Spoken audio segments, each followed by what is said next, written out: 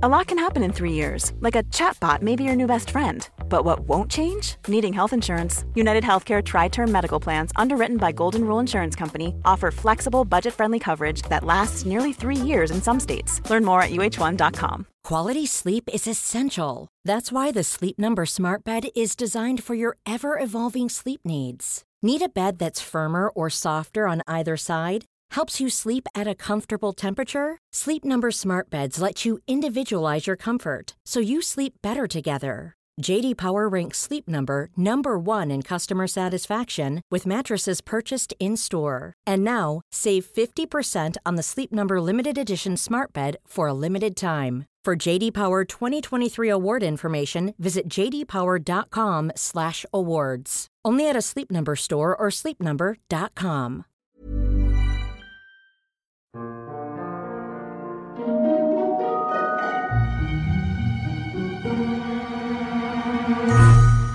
Hello everyone, and welcome to the History of Byzantium, episode 122, Questions 5.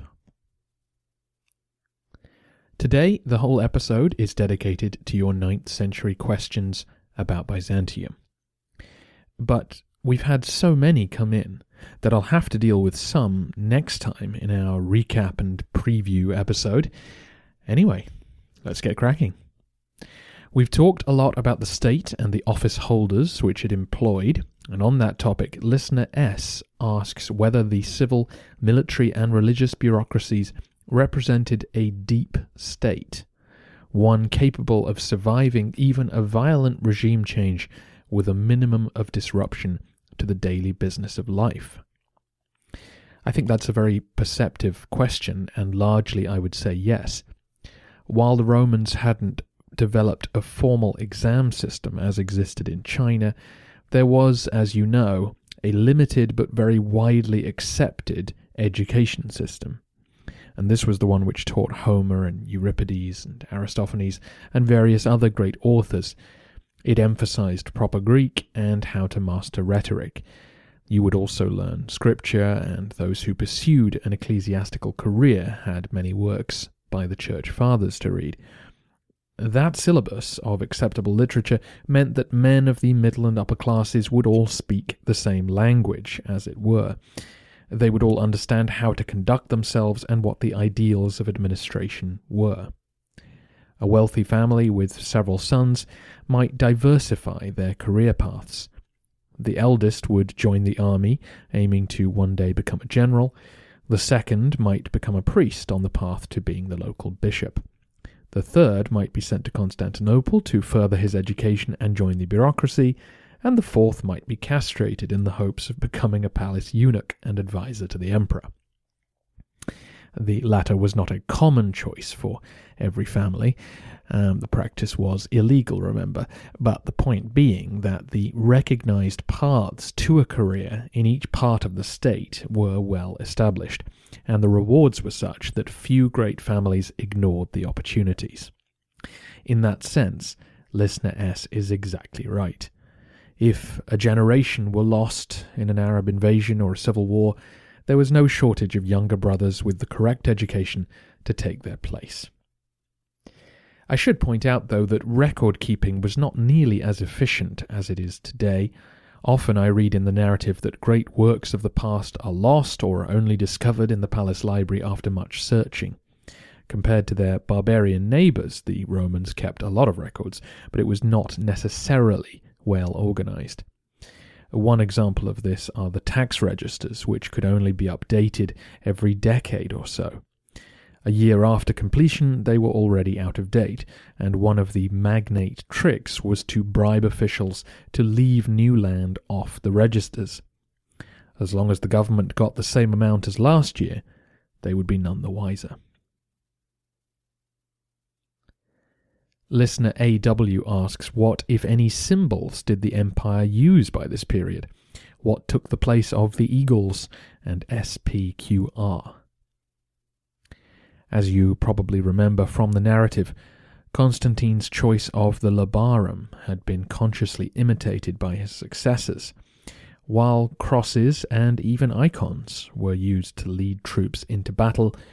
or the image from an icon, or pictures of the Virgin Mary might be put onto banners. We've also talked about legions developing their own special insignia. These would decorate the round shields of the troops, or also be turned into banners. Heraldry, as we might find it in Western Europe, will develop over time, including eventually a Byzantine flag or coat of arms. I've put an image of it up on the website and social media. Listener EM asked about this, and for those of you not looking, it is an image of a double-headed eagle. The eagle was, of course, a long-standing Roman symbol, but this one has a history in Anatolia dating back to Hittite times. As the great magnate families begin to develop their own house crests, the eagles will become a popular symbol. Eventually, they will be adopted by the imperial family in the 13th century and come to be associated with the empire itself. Listener KC asks about prices and wages. Do we have any examples or lists of these? What would a nomisma or solidus, a gold coin, actually get you? Please remember that the information I'm about to pass on varied considerably across time and place. Do not take it as definitive. But unskilled workers and labourers at Constantinople might be able to earn 1 nomisma a month if there was work available. Sailors were sometimes paid only 3 coins a year, but it was expected that they would have regular work on merchant or fishing ships in the meantime. Ditto a soldier who was paid just 9 nomisma per annum, but would be likely to have his own farm. Skilled workers commanded higher wages. A carpenter might take 16, a caulker 18, a good shopkeeper might make about that in a year. Once you get into the bureaucracy, you could earn 20 to 30 as a notary or secretary, and it just keeps climbing from there. Because copper coins easily lost their value, shopkeepers would weigh them rather than count them, and the number of coppers to a gold coin varied considerably, from 180 to about 290 by our period. Having said that, 2 good quality copper coins would allow you to buy a pound of cheap bread, and a little more would get you 10 mackerel or 2 kilos of other fish, or a little wine. Meat was more expensive, but it was clearly not difficult to feed your family even on a stone worker's wage. Small dwellings could be rented at the capital for 1 or 2 gold coins a year, which again was affordable. For 1 gold coin, you could buy sturdy kitchen equipment like a cauldron or a fine belt for those with more to spend. Doctors would only charge 1/3 of a coin for a consultation, but a whole one for follow-up treatment. At least 8 will be needed to get you that hernia operation. Half a coin might buy you a sheep, but you'd need 3 to buy a cow. A month's journey to Alexandria would cost only 2 coins, but you'll need plenty more when you get there. If you're in the market for slaves, I can sell you this orphaned child for 5, or if you need a domestic servant, I have one for 20. If you'd like a musician or a skilled teacher, that could run you over 100. I can sell you a horse for 15, or this all-weather coat for 8. I have a beautiful decorated copy of the Gospel if you've got 28 on you. And if you are a truly blessed individual, then may I show you this wonderful silk garment, an absolute steal, at 72 nomisma. For the magnates amongst you, I have some good land available at 10 coins per hectare. After all, the law doesn't consider you rich unless you own 144 coins worth of property. And I have a friend in the harbour who will build you a ship of your own for the princely sum of 432.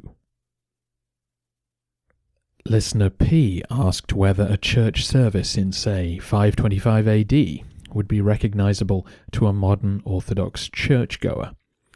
And I have to say a big thank you to several listeners on the Facebook page who helped me put together a brief answer. The core of the traditional liturgy would still be recognizable to a Byzantine, though it would be far from identical. Specific parts have grown and developed or have been moved around. They might be surprised to start the service inside the building rather than entering in a procession, or seeing the whole congregation standing for communion, things like that. If you'd like me to go into more detail about liturgical matters next century, then let me know. Listener SB asks, do you think iconoclasm is overrated? It always seemed like one of the sexy subjects of Byzantine history, but recent research seems to downplay both its role as a motivator and the actual violence to humans and icons. History will always be reduced to a few memorable incidents and quotes in the public imagination, and I suppose it has to be. There's just too much information out there for the intricacies to be commonly understood. In our modern world, the first major work on a subject can often leave a lasting impression. Edward Gibbon's work on the decline and fall of the Roman Empire is a perfect example of this. His dismissive attitude towards Byzantium plays a part in the lack of knowledge or interest in later Roman history. So the earliest reports on Byzantine iconoclasm took for granted the words of Nicephorus and Theophanes and assumed that book burning and icon smashing went on, presumably in the sort of nightmare montage that we all know from films and TV shows. Because no iconoclast sources survive to contradict them, and because the current residents of Anatolia are less interested in the archaeology of Byzantium, it's hard to even guess what actually happened. But the work of modern scholars does suggest that what Nicephorus and Theophanes did was model the suffering of the iconophiles on the martyrdoms of early Christians. Perhaps there really were some book burnings and monk beatings, but the guesswork of today's historians suggests that this really wasn't common. This absence of concrete information is in part what makes iconoclasm a sexier subject, because the vacuum is filled with enterprising historians, all playing detective and coming up with fascinating theories about what might have happened. But sadly, for those hoping for the sight of medieval torture chambers, I can only report what seems most convincing to me. So I don't know if I would say that it's overrated, but certainly the current academic consensus presents us with a less turbulent narrative to go with. Listener CP asked if I could comment on the theory that Leo the Armenian, Leo V, was in actual fact the grandfather of Basil I. This has been proposed by one scholar, but as I haven't mentioned it before, you can tell where I'm leaning. Both men were of Armenian origin, and there is a suggestion in one source that one of Basil's forebears was a Leo. But this information comes from the court of Constantine VII, as in Basil's grandson, so there is a good chance that the information isn't entirely accurate. The theory also seems to rely on Leo either having a daughter we don't know about, or that one of his sons fathered a child before they were all castrated and sent into exile. It seems a bit far-fetched, but who knows? If it was true, perhaps Basil kept it deliberately quiet because he wanted to get in with the Amorian dynasty, who, as you know, had begun their reign with Leo's murder. I suppose if Basil really was related to Leo, then his murder of Michael III was sweet revenge for Michael II killing Leo. But I think we've drifted into historical fiction. All the evidence we have point to Basil's origins being obscure. If he was related to the ex-emperor, you'd think he would have mentioned it once he was safely in power. Listener PC asks about Vardan Turcus, the man who Leo the Armenian, Michael of Amorium and Thomas the Slav all worked for before he was exiled for rebelling against Nicephorus. Listener PC asks if this is the first appearance of someone of influence originating from the Turkic tribes. I think the answer here is no, as in Listener PC goes on to say that the Turks he's thinking of are the Seljuk and Ottomans, who will of course play a big part in our story. But the Turks who the Byzantines were thinking of was simply any kind of steppe nomad. Roman chauvinism was on clear display when it came to the horse archers from the north. For centuries they had called all these people Scythians, simply because the tribes of Herodotus's day used that name. Here in the 9th century, the term Turk has become a catch-all. It's at least a little more accurate, since many steppe tribes, including the Khazars and the Pechenegs, did indeed use a Turkic language. However, the Byzantines weren't worried about accuracy. In his Tactica, Leo VI referred to the Magyars, those Finno-Ugric speakers, as Turks too. Vardan Turcus was known to his contemporaries as an Armenian. That name Vardan is from the mountains. You may remember the brief reign of the emperor Vardan the Armenian. The nickname Turcus could be a compliment on his riding or his ferocity, but since we only get the name from our histories, it's entirely possible that it was a disparaging nickname applied after he rebelled against the emperor. In this case, then, the Turk reference would not be a nod to his ancestry, but a repudiation of his civility. Listener EL asks, what impact did Byzantium's huge monastic orders have on their military manpower? I suspect the answer is very little. Despite many monasteries being founded, a lot of them were probably no more than a sort of wealthy country house. A central core of brothers might be formed, but the estate itself was then worked by ordinary tenants, rather than teams of monks. As I've mentioned before, the wealthy often founded monasteries as a sort of tax avoidance scheme. They could preserve the family estate more easily if they turned their home into a religious foundation, shielding it from many of the exactions of the state. Giving up on family, money, and sex isn't something that most human beings yearn for, and if the people had begun flocking to take holy orders at such a rate that it threatened the theme armies, the emperors would definitely have stepped in and legislated against it. Listener DRU asks, were there any significant works of literature, plays or poetry written after the fall of Rome?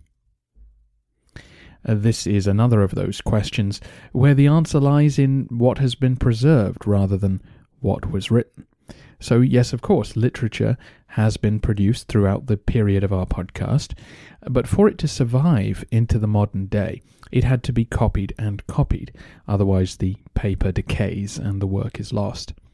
And for it to be copied, it had to have advocates who would pay for this to be done. Our podcast narrative began in 476, well into an era where Christianity was coming to dominate the culture of Byzantium. Professional teachers, scholars, and philosophers were going out of fashion, and it was they who had produced much of the great Greco-Roman literature. Justinian took an axe to that tree by banning pagans from teaching, closing the school at Athens, and promoting Christian works. The plague, and then the rise of the Caliphate, crushed what remained of literary culture.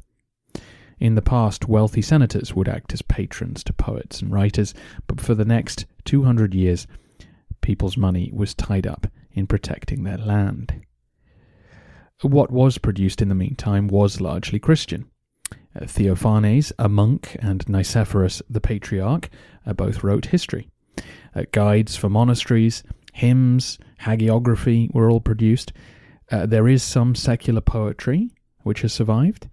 No plays, though, but actual philosophical productions had ceased long before the Byzantine era. The pantomime that didn't require clever scripting was the popular play of the 5th and 6th centuries. The literary culture had changed, but there was still quality on display in what was produced. But obviously the groups with the resources to do lots of copying were now the church and the monasteries. And so it's largely their literature which survived from the 7th and 8th centuries. An actual revival in learning and the production of a wider range of literature grew in the 9th century. We saw this particularly towards the end of the narrative. Theophilus reopened a university in the palace, the first such institution since Heraclius' day, and a series of scholars now appear, including Cyril and Methodius, who translated the Gospels for the Slavs, Photius, the Patriarch, who wrote diplomatic letters, religious treatises, and some of the laws which went into Basil's law books, and we also have our Emperor Leo the Wise, who wrote sermons, poems, speeches, laws, guides, and of course the Tactica. To give you more of an insight into the issue of literature, we can glance at a work which Photius produced. Even amongst his enemies, the Patriarch was known to be incredibly well read, in part because he noted down every book he'd ever read in a collection entitled the Bibliotheca, the library. The work was addressed to his brother and was presumably a guide to all the books that he had access to in the capital. He gives summaries and brief comments on all 400 of them. It's an invaluable commentary because about half of the works he mentions are now lost. The books are split roughly in half between pagan and Christian or Jewish authors, and they cover a wide range of subjects, including maths, science, medicine, history, ethnography, and of course, theology. The earliest text is Herodotus's history, and the latest is a history which Photius's own father had produced. But to demonstrate the decline in literary culture, only 30 authors are mentioned who wrote between the coming of the Arabs and Photius's day, whereas the 4th century AD alone is represented by 100 different works. Over the next few centuries, the Byzantines will enjoy a cultural revival, and if you remind me when we get there, I will tell you all about it. Listeners SH and RW asked about chariot racing and the Demes. The brief answer is that chariot races were still held in the 9th century, but only a few times a year. The blue and green factions still ran the show, but they were state employees, and there were few rich layabouts or unemployed youths to form the clubs who'd terrorized the population back in Justinian's day. But I did record a 2-part Byzantine story about chariot racing, and I went deep into how the races were run, how the factions operated, why there was so much crowd violence in the 6th century, and why it all went away. There is an hour and a half of material waiting for you, all wrapped up with the story of Porphyrius, the charioteer. Listener AR asks, what about polo and other sports? Well, polo seems to have been imported from Persia by Theodosius II, and a course was marked out within the palace. We don't hear a lot about it after that, though Basil was apparently a big fan. When we actually get a description of the game in the 12th century, it sounds more like lacrosse played on horseback, so no mallets, but sticks with nets. It's described as a very dangerous game. The emperors continued to hunt, of course, and Basil supposedly suffered a fatal wound while on one. And for the wider public, we hear of wrestling, archery, running, and fencing competitions, all taking place at the big church festivals or market fairs. Listener AW wanted more information on the Jews. What was their life like between the various attempts to convert them? This is a subject we are not hugely well informed about, but to answer your list of questions, yes, they could own land. No, they could not buy court positions or serve in the imperial bureaucracy. No, I doubt they identified as Romans.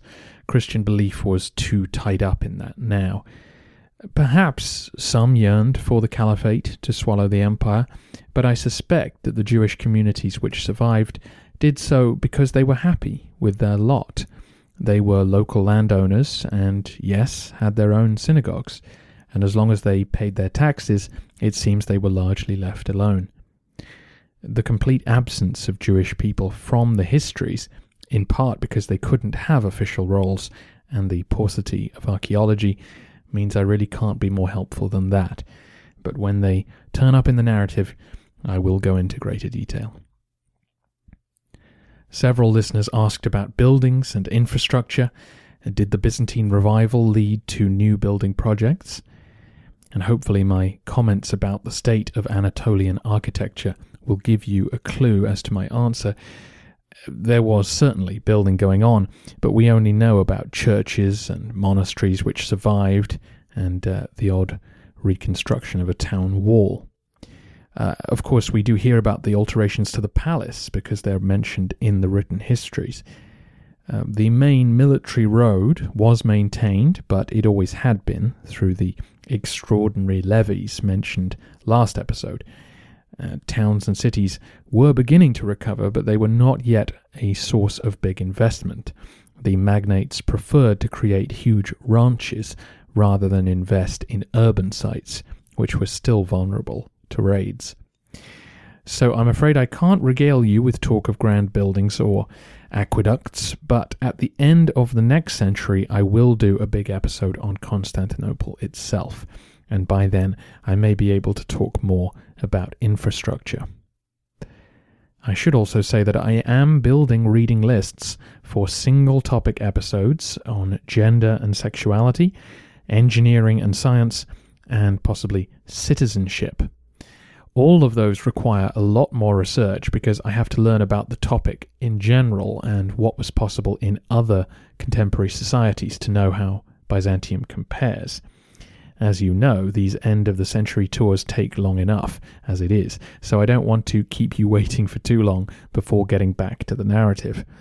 But rest assured, I will get to them eventually, and your questions have been logged. We've now reached the final three for today, and each of them required no research, which I must say a big thank you for. Listener NH asks, you spend so much time studying the Romans and trying to understand them. Do you ever find yourself identifying with them? Do the Romans ever become us instead of them? A fantastic question, which I threw back at listener NH, who said that yes, he finds himself rooting for the Romans as the home team, as it were. And that's certainly how I found myself feeling when listening to the history of Rome. On an intellectual level, we all know that the Romans did many horrible things, and that to call them the Romans when they cover 1,000 years and so many different peoples is in itself a bit misleading. But as interesting as history is, I think it's only natural to develop an emotional investment in the people you're hearing about. A bit like watching an animal in a nature documentary, you quickly begin hoping it will survive the challenges ahead of it rather than suffer a nasty fate. I think in the case of the Romans, there is the added bonus that so many of us across Europe, America, and the Middle East can think of them as our ancestors. So, yes, I think of the Romans as the home team, whose progress I'm following with some degree of investment. But I hope that it would never become irritating cheerleading. I always thought Mike Duncan walked that line between neutrality and inevitable sympathy very well. I'd be interested in your feedback about whether you identify with that idea or if you disagree. Listener LR asks, during the course of the 9th century narrative, was there anyone who stood out for you and held your interest more than anyone else? And if so, why? There are two figures who stand out, Thomas the Slav and Theophilus. As you may have noticed during the series of episodes on why the Arabs won and the origins of Islam, that really hit my sweet spot. I was totally fascinated by the lack of clear answers, the mystery of it all, and the myriad possible explanations. Thomas the Slav was a similar experience. The idea that everything we knew about him might be a lie blew my mind. I was desperately trying to find books in French to help decipher that one, but pasting passages into Google Translate can only get you so far. Theophilus seemed to me to be ahead of his time. He seemed to recognize the true position of Byzantium and actively sought to forge alliances and improve relations with the Caliphate and bring some justice to his people. It would be wonderful to have more sources during his reign to see if that impression is correct or if I've misunderstood him. He seemed to me to have potential to be a great emperor, but his death at a young age cut that short. Connected to that, listener TM asks, how do you personally evaluate the success or failure of an emperor? An excellent question, and it's worth emphasizing that this is one of the few areas where I tend to give you more of my personal opinion than the rest of the show. In other words, treat it with caution. My criteria revolves around whether they left the empire better than they found it. I believe they had a responsibility to improve the lives of their people, to protect them as best they could, and to anticipate problems. These are all highly subjective judgments, of course, but that last part is particularly tricky. I'm hard on Nicephorus for not being more cautious after the sack of Pliska, whereas I go easier on Heraclius because of the unprecedented arrival of the Arab armies. But who's to say, really, whether either deserve credit or blame for their reaction to those scenarios? I make a judgment based on the historians I read and my own preferences, but those historians I read are analysing Byzantine historians, often writing 100 years after an event with their own preferences and biases. Where I feel more confident is in criticising someone like Justinian. He saw his wars repeatedly turn to disaster. He saw scores of people rotting in the streets, and he refused to change course. He pushed on and on when clearly some soothing was needed, and the historians of his own day could see these problems. The ability to recognize the limits of what's possible is something I rate highly. Hence my comments on Theophilus a moment ago. The easy course, it seems to me, is to be seduced by the power and believe your own hype. The harder path is to remind yourself that you are just a man and that your empire has many limitations. Emperors who looked ahead and charted a sensible course get the highest praise from me. Those who put their personal feelings first get the least. An interesting aspect of this is the succession. Here, the ability to predict future events comes into direct conflict with your most intimate feelings. Emperors who leave behind a capable successor deserve extra credit, but then how much can we criticize those who left behind selfish sons? That's it for today. I've pushed a couple of questions into the next episode, as I mentioned at the start, but aside from those and a little recap to get you situated, this is the end of the End of the Century tour. Thanks for being with me throughout 2016. Thank you to all of those who've bought the for sale episodes, and a special thanks to those who've added donations. You've kept the podcast going. Going forward, it's going to be 95% of what I do. So I look forward to 2017. I will be with you in week 1 with the next episode. For now, Thank you all, and happy holidays.